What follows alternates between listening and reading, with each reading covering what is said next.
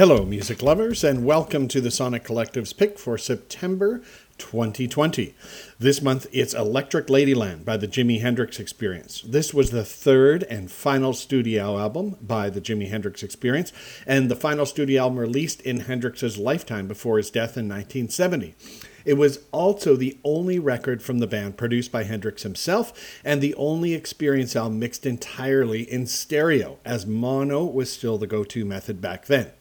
It was recorded at several studios in the US and UK between July 1967 and January 1968, and ultimately released on October 16, 1968. It was the Experience's most commercially successful release and their only number one album.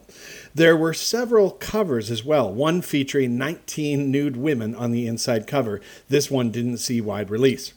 Recording sessions were said to have been very chaotic, more resembling a party with friends and guest musicians popping in and out.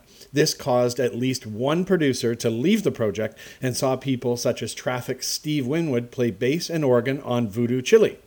50 years after his death, Hendrix is still regarded as one of the ultimate guitar rock gods, and we'll take this month to learn why. Enjoy the journey ahead.